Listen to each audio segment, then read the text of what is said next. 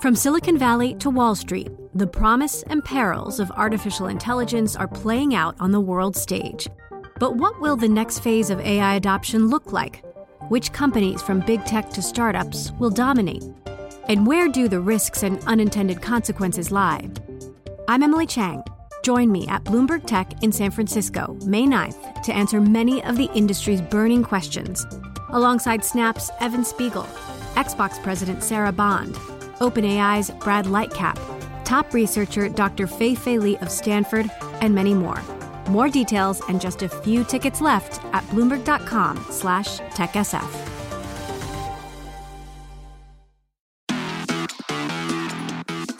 Hello, I'm Michael Barr. And I'm Scott Soshnick. On this weekly podcast, we explore the big money issues in the world of sports and talk to some of the biggest players in the industry.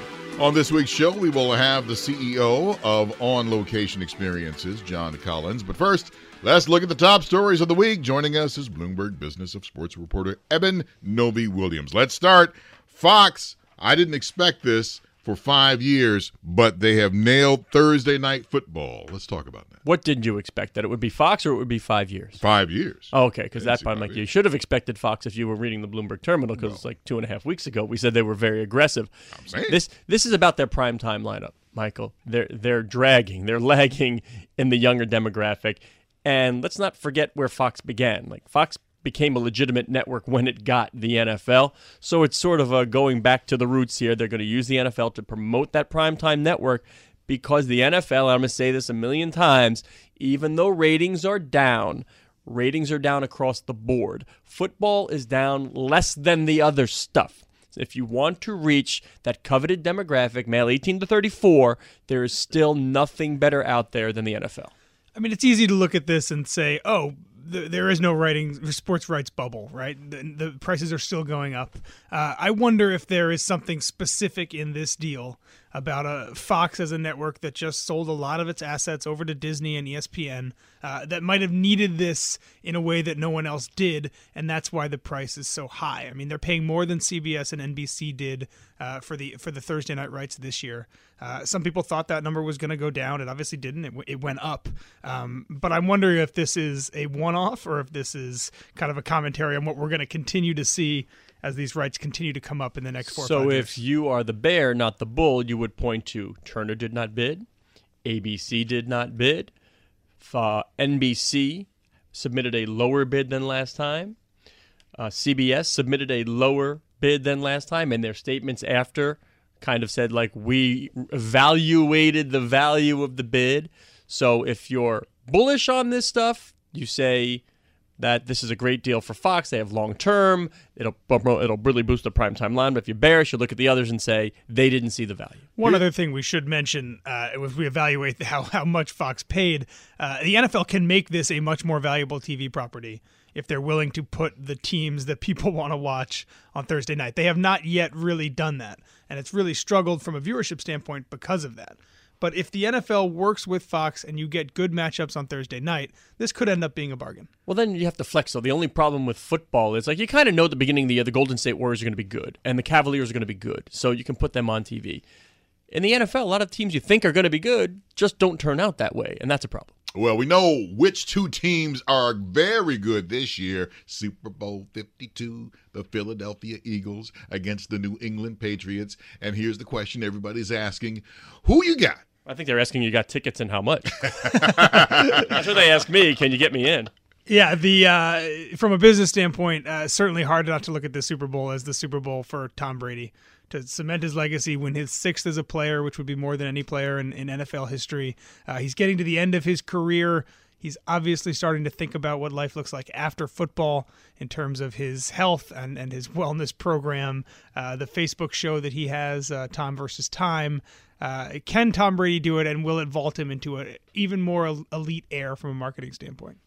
But somebody got mad, or I should say Tom Brady got mad, when someone asked him, hey, thinking about retirement? It's like, why do you keep asking me about retirement? So it looks like he's going to keep on going. Another hot topic in sports, Chief Wahoo is out for the Cleveland Indians. It took a while, certainly under pressure from Rob Manfred, the commissioner of Major League Baseball. But the Indians saw the value in taking away what many had seen as an offensive mark. But Eben, I know you love you were the first to get out there. I love the narrative. People didn't understand, and this is terrible, but it's still going to be sold. They were making fun of baseball, making fun of the Indians, and then leave it to Eben Novy-Williams to once again ask the good questions and answer. Why will it still be sold, Eben? Merchandise will still be sold in pockets in the Ohio region because they need to use the trademark to keep it. Obviously, if you're baseball and you're the Indians, you don't want this trademark to lapse and let anybody who wants to print whatever they want with the Chief Wahoo logo. So to keep it, they have to use it, and their way of using it is selling some of the items at retail. And there's a cynical way you can look at that for sure, right? That they're still going to profit off of an image that the commissioner of baseball has said is unfit to be seen on the field. But overall, they're waiting a year to do it. It's not even going to take effect this year. They're still going to sell parts of it. I know part of this feels like a lukewarm response to something that the commissioner and so many others around baseball and around have been so offended by. Worth saying, though, that Roger Goodell doesn't think this will affect the Redskins. I was just going to ask that. Right. And it probably won't. Right. Another topic, and you guys were involved in this. The Islanders are set to return to Nassau Coliseum for 12 games now. Let's not get all excited, but 12 games, the Islanders are coming back. If you are a Nassau County resident and you like hockey and you're a fan of the Islanders, you said don't get all excited. Well, darn it, they're going to get excited, Michael Barr, because they're coming back home. What has been the long-standing home. Listen, it didn't work out at Barclays. The folks Barclays didn't want the Islanders there. The Islanders need a place to play until the new Elmont Arena is built.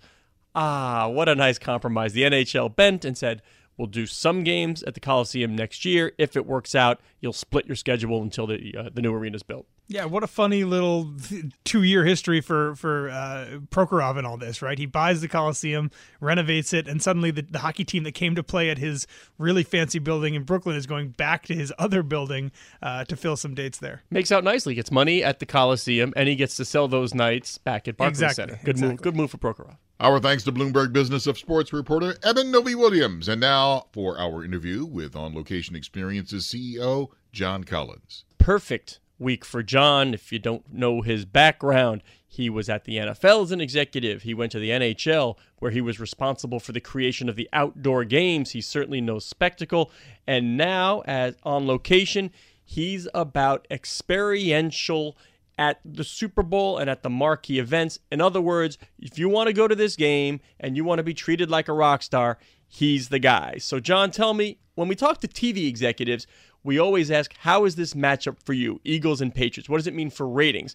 I'm assuming, and correct me if I'm wrong, that with these fervent fan bases, this is good for what you're trying to do.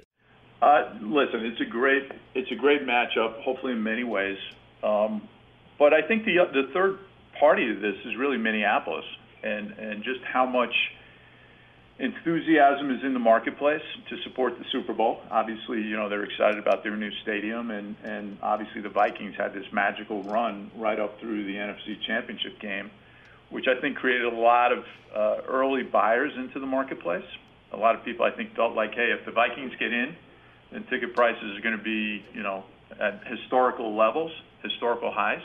And if they don't get in, well, I live here anyway, so I'd love to see the Super Bowl. So I think that the Pats and the Eagles, the Pats have been in a bunch of times. The fan base knows how to travel. There's, I think people try to sell the idea of, one more time, this might be the last one, but they do that. They've been doing that for 8 Super Bowls now. So the Pats fans are pretty sophisticated, but they turn out, and they're turning out for this game. And the Philadelphia fan is just passionate a fan base as there is in the country, and they are showing up in droves. So if we take away the opportunity for the Vikings to have been playing in their home stadium, how does Minneapolis shape up? Cold weather town, how does that shape up for you? Is Minneapolis the same as, say, a New Orleans or a Miami?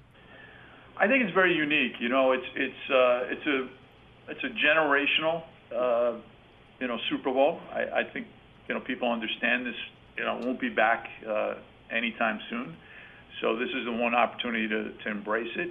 I think from what I've seen from working with the host committee in particular, they are really passionate about showing off their city to the world. And so, the league needs 10,000 volunteers to work, game day. They get a list of 30,000 volunteers. The Super Bowl Live, which we produced with the host committee, they're expecting 60,000 people on opening night. They get 100,000 people on opening night. They're all in on this Super Bowl, and I think the fact that we're talking about New England fans and Philadelphia fans, the weather, people understand winter weather. It's part of football. It's part of living where these two fan bases live. It's one thing when it is cold out there, but that never stops any of the parties that take place for the Super Bowl. Can you take us through that experience of what it's like with all the parties and celebrities there?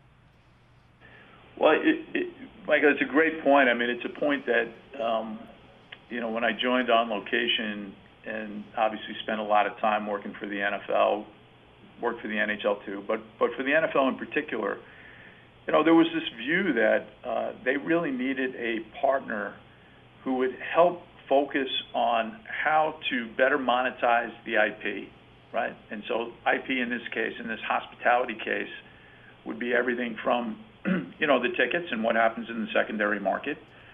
So why leave that upside to brokers?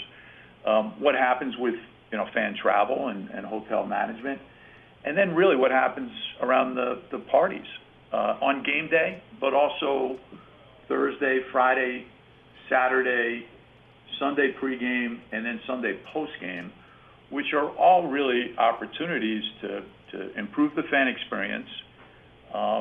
And just produce a better event, have it a little more coordinated, give the right people, the most important people, your business partners, the access to those experiences. It was a bit of a Wild West, and it continues to be because, any of the biggest events in the world, everybody wants to be there. But we're bringing a sense of order to it. So we'll have, On Location will host. We'll have 10 pregame parties spread throughout the downtown Minneapolis, including the biggest party, which we'll have, at the Armory, which is a landmark historical building that's had a $50 million renovation. What do I get for that? Just give me a little scene set. What do I get? How much does it cost me to go, and what do I get? For the game day tailgate, it's all part of the On Location package. But what you get is top shelf food and beverage. You get access. It's inside the security perimeter, so it's the closest party that you can get to. You're going to get top tier talent. So Kelly Clarkson is performing at that tailgate. The NBC guys will come out of that. We're producing the NBC pregame party. We're producing the host committee pregame party. We're producing pregame parties and postgame parties for the two participating teams. And, we're also doing a number of events inside the stadium. So, Scott, this is more up your alley. There's a hospitality venue called the Delta Club in U.S. Bank Stadium, which is 50-yard line, field level, seats, and hospitality center. If you're in there, you can do your pregame, your halftime, and your postgame party there, and you can be on the field for the trophy celebration at the end of the game. So, what you get from On Location is you get the verified ticket. What you buy is what you're going to get. You get the ability to have access not just to the parties, but the hotels and all the ways to navigate throughout the city. And then you're going to have the best game day experience you can possibly get. We're talking to the CEO of On Location Experiences, John Collins. See, that's Scott Soshnick stuff right there. That's Scott Soshnick. That's the platinum brand stuff right there. I'm over in the tunnel, man, trying to peek over at the game here. But you're peeking over the fence outside. Which brings me to another point, is that there's so many behind-the-scenes activities that happen. As you mentioned, 10 parties, all the Super Bowl tickets, the celebrities, but there are also just little venues just for Joe Blow fan. It's like, hey, here's this and here's that. Can you take us through that? A big part of the business is sort of the bucket list fan, the fan who wants to go to the event, but is less concerned about who's in the game. They know they're going, and they're willing to buy early and make sure that their trip is laid out for them. But obviously a big focus of what we do and what the league wants us to do is service the clubs that get to the game and then service their fans, because it's such a quick turnaround. You want to make sure that you have hotel inventory, party inventory, and then obviously game ticket inventory that is priced appropriately for that fan who's, team, case of the Eagles, they haven't been there in 20 plus years, and could be. I'm sure they think they might be back next year, but for this year, it might be a once in a lifetime trip, and you want to be able to give that fan the best possible experience. So we work very closely with both clubs to make sure that we have products that appeal to them, whether they're coming in for, the 3-night hotel minimum, to get here, have a welcome reception, with the club, stay in, a club, one of the club designated Eagles hotels, and then have parties.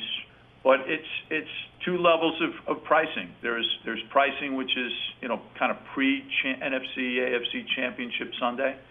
And then there's pricing really post-championship when you know who the two teams are, and you want to really make sure that fan base has the ability to get to the city and get in the game. Give us those numbers, John. We haven't heard yet. What's it going to cost me if I want the premium? I'm the die-hard Eagles fan. I may never get to do this again. I'm willing to open the wallet. I want the gold standard treatment. What's it going to cost me? Well, look, I mean, the gold, your level gold standard has been sold out for a while. But what we're running on the fan travel, can be anything from, $4,000 all the way up to whatever you want to spend, depending on, level of service that you want. So for people who are wondering, well, this is great, but how do they get all that stuff? How does this company get that? I think it's important to sort of touch on your ownership structure. The important one here is 32 Equity. Those are the 32 NFL owners. Their private equity arm owns a piece of this, as does Carlyle Group, Bruin Sports Capital, which is George Pine, Redbird Capital, which is Jerry Cardinal. But the NFL wanted to do this. They saw an opportunity in more than just the game, correct?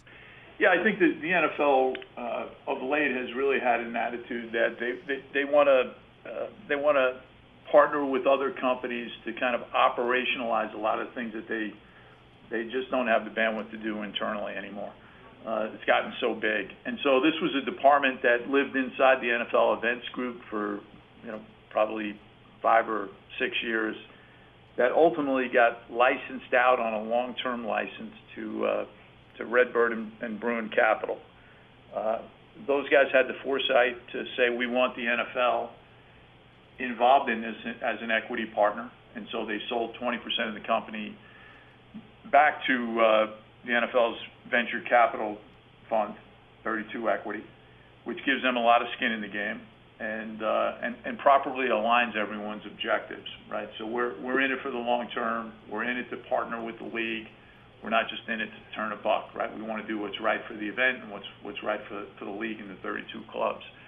And that really allows us to go to town. So there's a certain amount of inventory that we're allocated every game. We get that inventory. We literally have a lot of our seat locations for Atlanta now.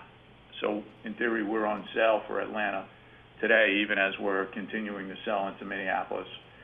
We manage and have the largest block of hotel rooms in the city.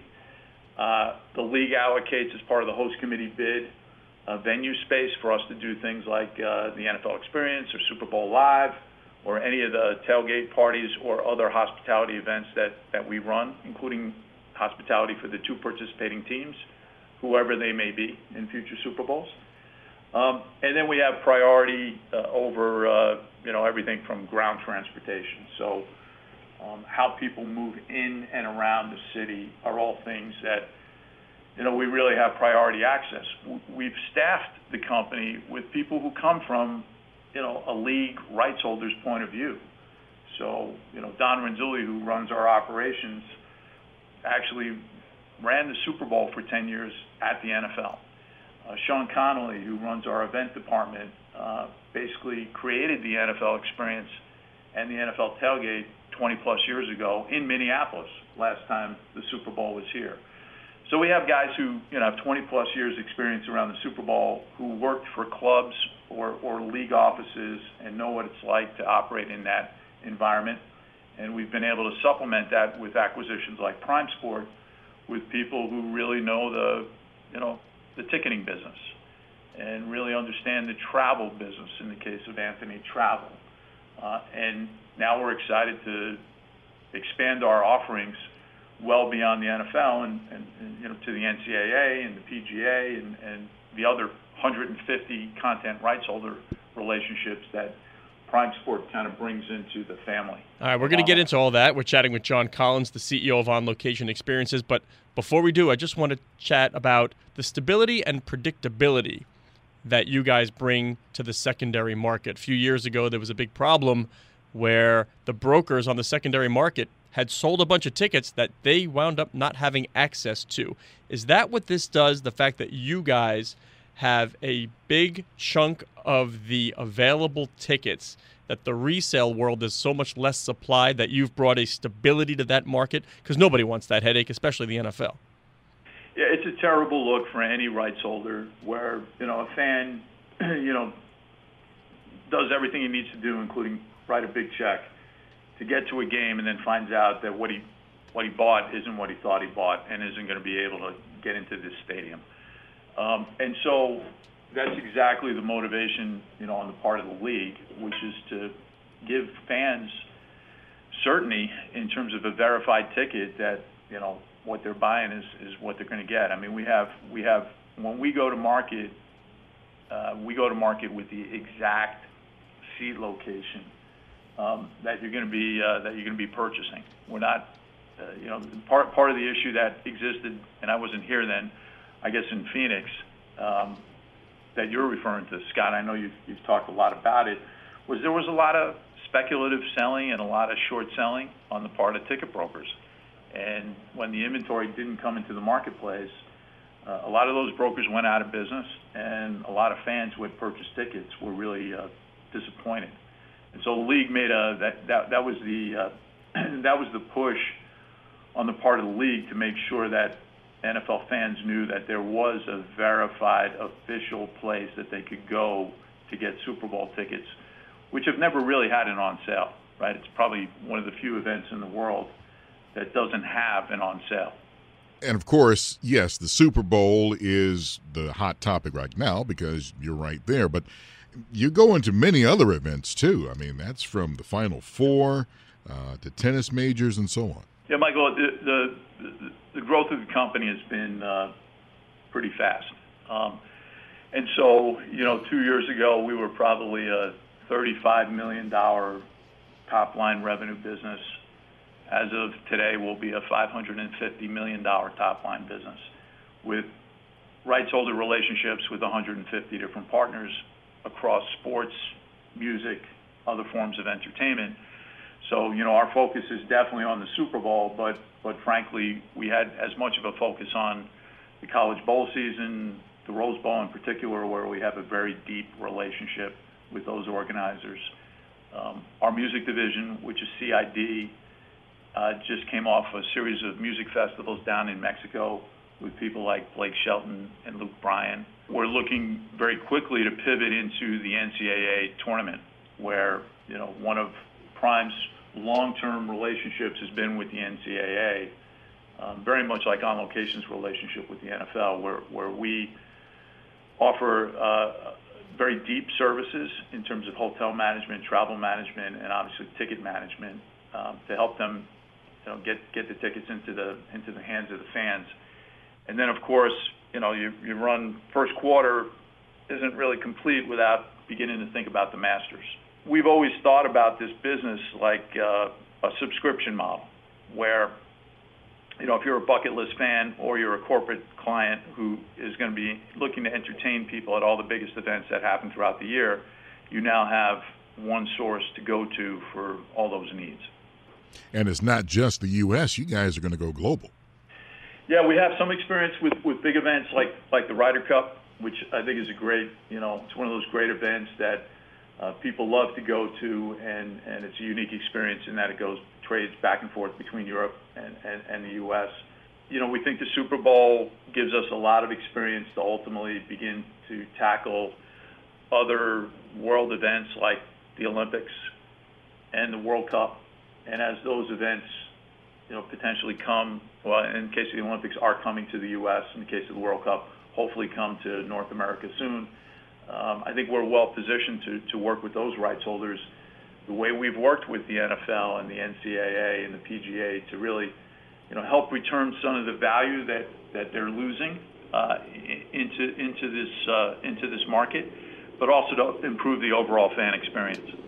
Do you get the sense, John, that this is coming at a time when the fans want to get closer? It's no longer good enough to go to the stadium, sit in section 212, watch the game, and leave.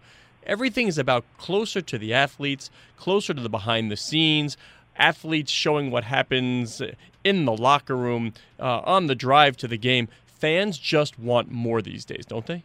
Yeah, I think they always have, though. I mean, maybe social media lets you see more access than you were able to see and get closer to the athletes and all the figures. I mean, I started my career with NFL Films, working for Steve Sable. Probably nobody else had a bigger hand in helping to shape the image of the NFL than NFL Films in those early years. Doesn't Michael sound like John Facenda? Give me a frozen tundra Green Bay thing. On the frozen tundra of Green Bay. He could do it, right? He could do it. But demo. It always was great because he would always make the game that was a blowout, but you still would watch the film because he still made it close. It's exactly. You watch the game, you saw the highlights, and still you'd watch inside the NFL because they would take you and show you a part of the game that frankly you didn't see in the game coverage and you didn't see in the highlights. And so this idea of letting the fan get access, I think, is a winner. Everybody wants to do it. Everybody strives to do it. But the rights holder really has to buy into it, right? I mean, ultimately the access needs to come from the rights holder. And that's why we like this our point of view in the marketplace, right? We're not a third party. We really want to be a strategic partner of those content rights holders to help them connect their fans in ways that frankly they're not able to get to. Are you ever pitched on the game operation? Are you ever pitched as added value to sponsors? Yeah, we're deep with a lot of the corporate clients. Whether it's DirecTV on Saturday night, basically that's their party, or in the case of Super Bowl Live, we are activating for big NFL partners like Verizon how they want to integrate with the Minneapolis community, and in many cases we're activating for the NFL, right? So we're extending what the pitch to the NFL was really coming out of San Francisco. 60,000 people are actually going to the Super Bowl. The league has their most important 10,000. Their partners, their clubs, their rights holders. They're taking care of those 10,000. What are the other 50,000 doing, though? And that's where we really did kind of a Google heat map of all the events that were happening in and around the stadium, which were unlicensed and a little sketchy and happening in parking lots under tents throughout the Bay Area. And these were people who paid to actually get to San Francisco and go to the game. So we just felt there was a better model. There was a better way to do it. The league wasn't going to be able to do it because they had their hands full with the game operations and doing what they typically do. But, a capitalized company with people with expertise and vision and executional capabilities would really be able to supplement a rights holder's operation. And so I think the Super Bowl is really our case study. For me, it's only year 2. We've certainly come a long way in year 2. But I think any rights holder around the world is going to be interested in how the NFL recaptured more value for basically their crown jewel event, the Super Bowl. We're talking to the CEO of On Location Experiences, John Collins. As for the company On Location Experiences, what gave the founders the idea to create this company? I mean, big sporting events have been around for a long time, but you guys are fairly young and doing very well.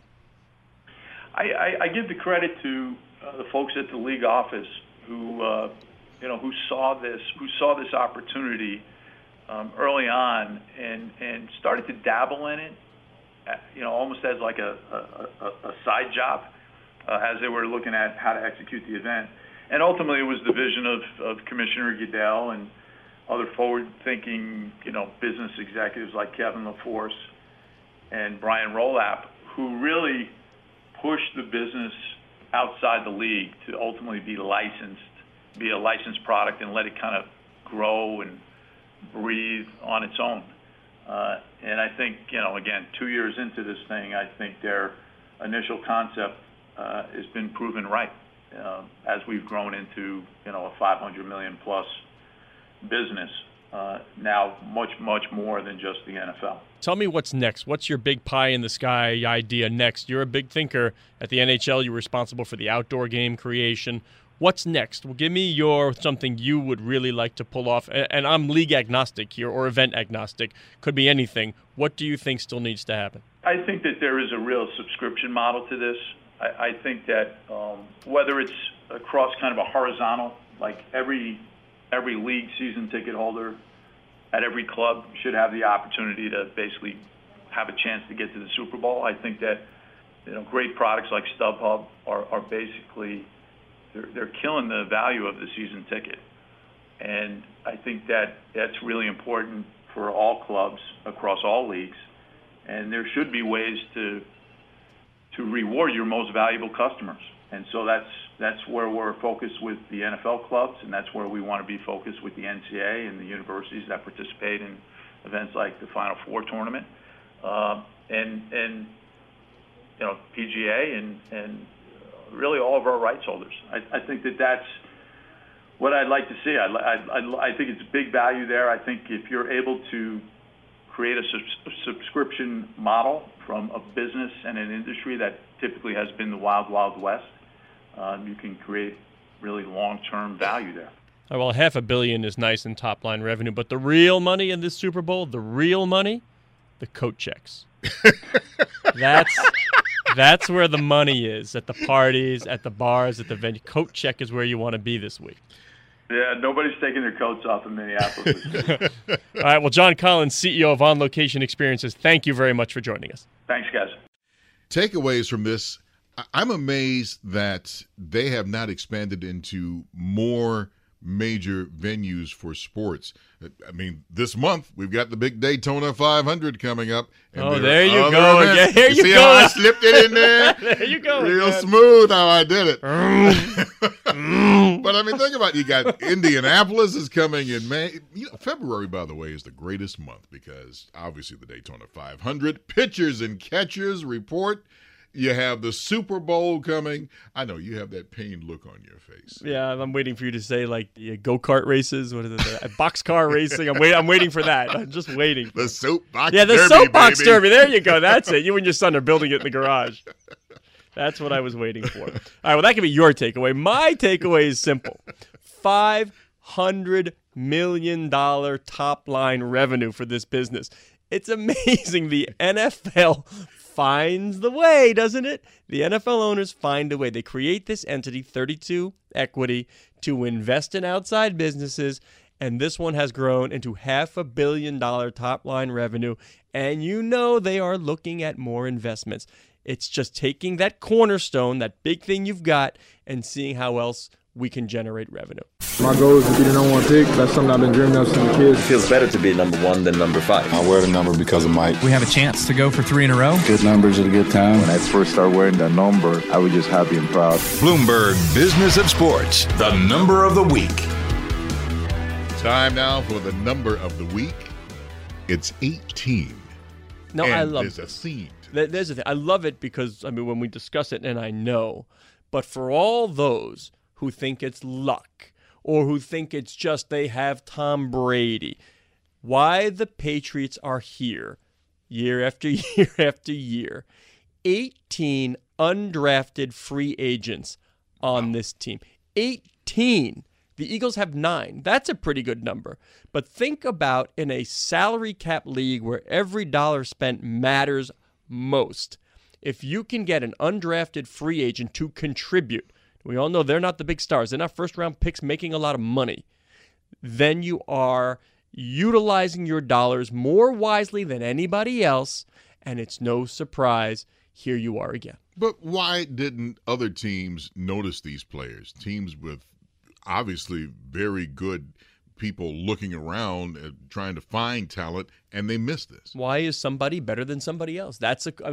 Because they don't value. He looks at it differently. He also, Belichick likes to go for it on fourth down more than others, as the stats tell him he should. Except maybe, I always think how much of this comes down to job security. How many coaches are afraid to try something because if it doesn't work out, they lose their job? But Belichick is secure at this point. He's not losing his job if he, like Sean Payton in the Super Bowl, opens the second half with an onside kick. But it worked. He got the ball, and the New Orleans Saints won. Belichick can do that. Can some rookie coach, can a third-year coach, can he do that? I don't know. But I do know Belichick sees it differently, and I do know from talking to athletes in other sports who are friends with Bill Belichick that he values a different skill set than other coaches. That thing of do your job, if you're good at one thing, I can utilize that thing, makes you perfect for the Patriot way. Speaking of numbers, first time we've kind of had a fraction for this. This is kind of like an addendum. Bill Belichick, what is it? It's almost a third of the Super Bowls. Of all Super Bowls he's either been a coach or assistant or coordinator or something involved in it. That's incredible. You have to say it's not just luck. There's got to be something in the secret sauce. And we all know he's not spilling beans. His answers are so. Hey, here he is again. You've been listening to Bloomberg Business of Sports. We are here each and every week at the same time, exploring the world of money and sports. I'm Michael Barr. And I'm Scott Soshnick. Thanks for joining us, and please tune in next week when we speak with the biggest and brightest in the sports business industry. You're listening to Bloomberg Business of Sports on Bloomberg Radio around the world and online as an Apple podcast on iTunes.